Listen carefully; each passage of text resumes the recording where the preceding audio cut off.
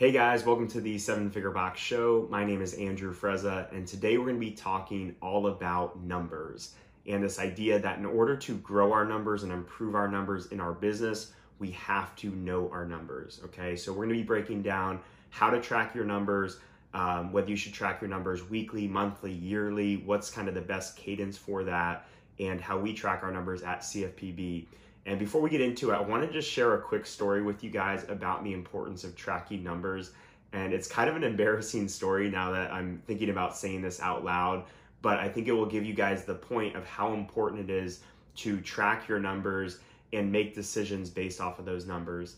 But basically it was about a year into owning CrossFit Palm Beach back in 2013, early 2014.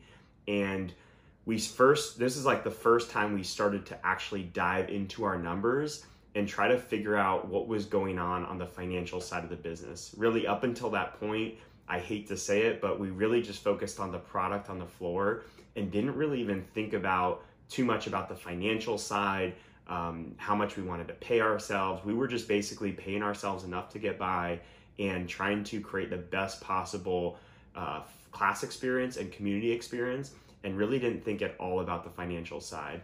But we eventually all get to a point where the numbers have to work in order for us to do this thing long term. So we really had to dive into our numbers and figure out what was going on. We weren't making quite what we wanted to make, and we need to figure out how we could do this thing in a more sustainable way moving forward. And a very interesting situation came up. We had a member that we were trying to refund for an ACH payment. This was at the time we had most of our people paying via credit cards, and we had a small percentage of people that were paying us via ACH or direct checking account. And one of our members who was paying ACH was trying to get that payment refunded back to their bank account. And we kept looking through our payment software, which was PaySimple, and trying to figure out why this person was not getting their refund. And days went by, weeks went by, and everything looked fine on our end. The refund had went through, the payment seemed to be processed, and this person still was saying that that payment was not going through. They even had called their banks,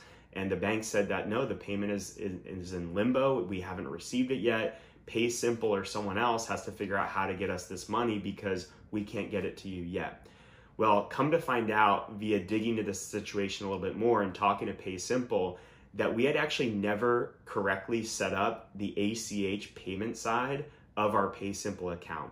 So we had been receiving credit card payments and refunds had gone back throughout our first year of being in business, but any payment that had gone through or tried to be refunded via ACH never actually went through. Okay, so it sat in this like limbo or escrow account waiting for us to fully set up our ACH payment gateway via PaySimple. So what we came to find out is once we did set it up, this person got their refund, and we had thousands of dollars that was just sitting there with PaySimple that we had never received, money that we had no idea was there. And as embarrassing as it is to share that story, it's just one of many situations that we've faced over the last 7 years where tracking our numbers showed us and revealed to us where we were losing money. We've had members that were getting free memberships for months at a time because we tried to give them a free month once, but that discount stuck recurring for multiple months at a time. We've had people that were on hold still while they were attending classes for weeks or months at a time because we had never done the due diligence on our end. We've had to raise rates because we had people that were paying $3 to $4 per class on average when other members were paying $15 to $20 per class. So all these things allow you to kind of audit your numbers and see where that money is coming from, where it's going. And I can't recommend enough to you guys to start tracking your numbers regularly. One of the best benefits that we got from starting with a business coach back in 2017 was having someone that kept us accountable to tracking our numbers every single month. And it also helped to have someone that would help review those numbers with us, but just the act of getting those numbers down will allow you guys to make better decisions moving forward. If you're a gym owner out there and you're not currently tracking your numbers, honestly, you just have to start doing it. Find someone else to keep you accountable to it, put it in your calendar, figure out a way to hold yourself accountable to it. And if you can't hold yourself accountable to it, it's probably a good sign that you need a business coach, someone that's going to hold you accountable, tell you which numbers to track. And there's probably many other areas of your business where you could use that accountability. And the numbers is just one instance of you needing that follow through and accountability. So how often should you track your numbers, and what numbers should you track? And I really feel like the ideal cadence for tracking your numbers is on a monthly basis, okay? It's what we've been doing for the last several years. We've since added weekly numbers as well, which we'll talk about in a little bit. But monthly numbers is where I want all of you guys to start if you're not already doing it. And it's gonna get you 95% of the way there for most of the metrics that you wanna track, okay? So some of the key numbers that we track, we start with our membership numbers. So we look at our CrossFit total members, our BeachFit total members. We start with all of our recurring memberships. We try to separate that because that's something that we can count on month after month after month, okay? We also do the same thing for revenue. We track our recurring revenue first because we want to see what is that subscription revenue that we can count on every single month. We don't have long-term contracts, but for the most part, we can count on that recurring revenue to be fairly consistent month after month. From there, we look at any miscellaneous memberships that we have. So for us, that's things like kids and teens memberships, it's our staff memberships, it's memberships that are currently on hold, it's memberships for our fundamentals program, our 40 days to fit, and our BeachFit to CrossFit transitions. We like to keep those separate, but we still want to know those numbers. It could also include punch cards that don't recur every single month. It's good to know where you stand in those categories. Even something like staff memberships, you know, it doesn't seem like something that you need to track, but I would highly recommend tracking that because as your staff grows, you're going to see that number grow and it's become a bigger percentage of the memberships that you have. And we have a limited space in our gym, so we want to know where all of our memberships are going and where all of our attendance is coming from. We also want to know what is our sign-up rate and what is our cancellation rate. So we look at things like new leads, we look at new members added, we look at members that have canceled over the last month, and then we can use those numbers to create things like our monthly retention rate or attrition rate. We can look at our conversion rate from new leads to new members. And then in addition to the recurring revenue that I mentioned earlier, we look at revenue broken down by each of the given categories that we have for the business. So we have a personal programming category, we have a personal training category, we have a nutrition category, we have a separate category for in-body revenue and retail revenue.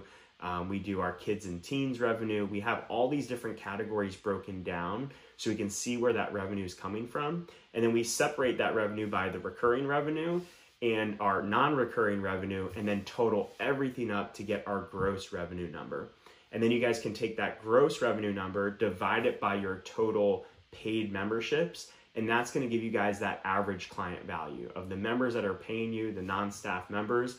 What is that gross revenue divided by the total people that you have? And that's going to give you guys a good benchmark of what is each person, what is the value that they bring to you on a monthly basis.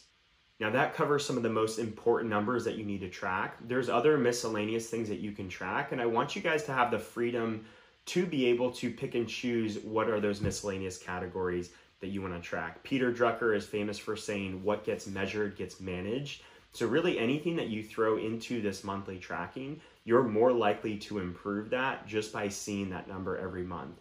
So for us, that's things like attendance. We want to see our total attendance. We also want to see our average attendance per class, just in case we've added new class times over the last month.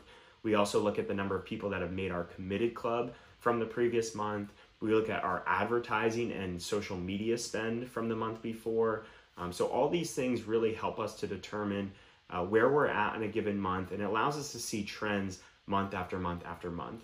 And that's really the big thing with monthly numbers that I want you guys to understand. When you first put this down on paper, it's not going to seem that useful. I mean, you might find some things right off the bat, maybe just by finding some of these reports and going through the reports, you're going to be able to audit some mistakes you made.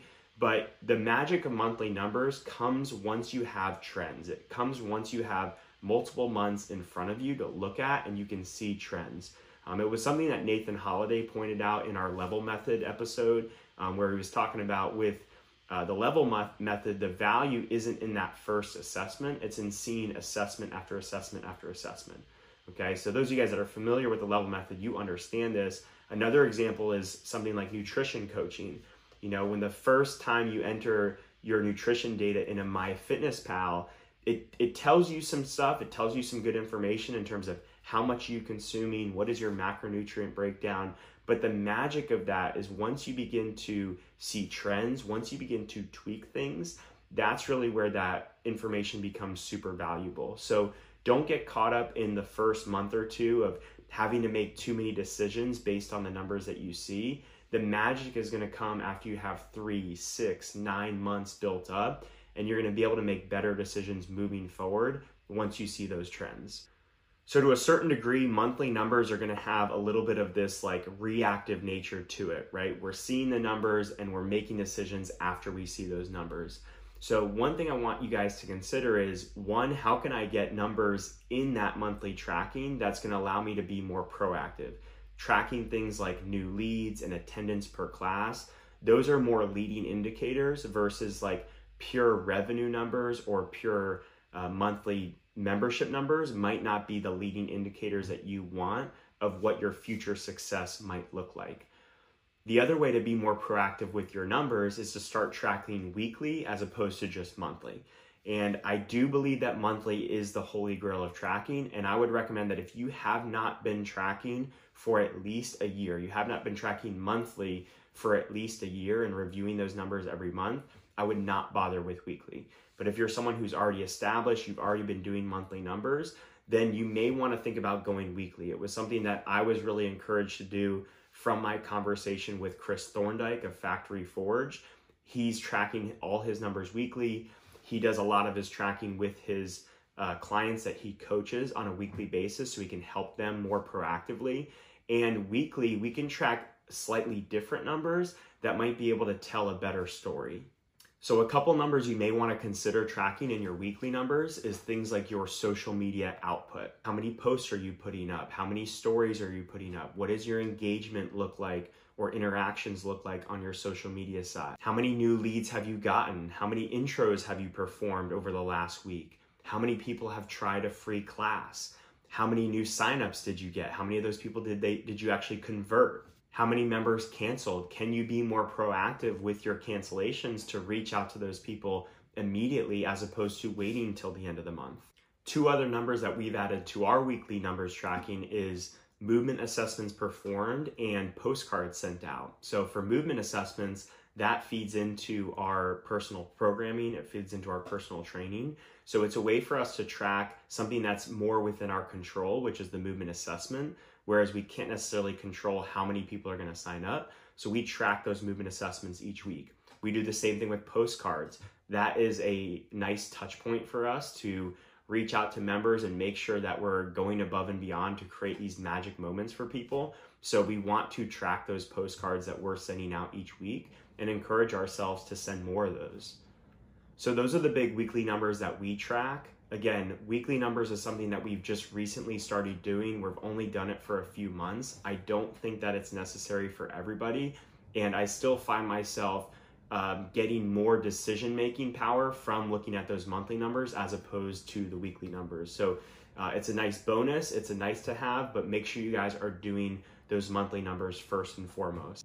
And in order to keep yourself on track and make sure this process is as seamless as possible, I have a couple quick recommendations. So first and foremost is get that recurring reminder in your calendar each and every month, okay? It should show up on your phone. It should show up on your calendar as an appointment. But every first of the month, you should have that reminder show up to say to do the numbers from the previous month.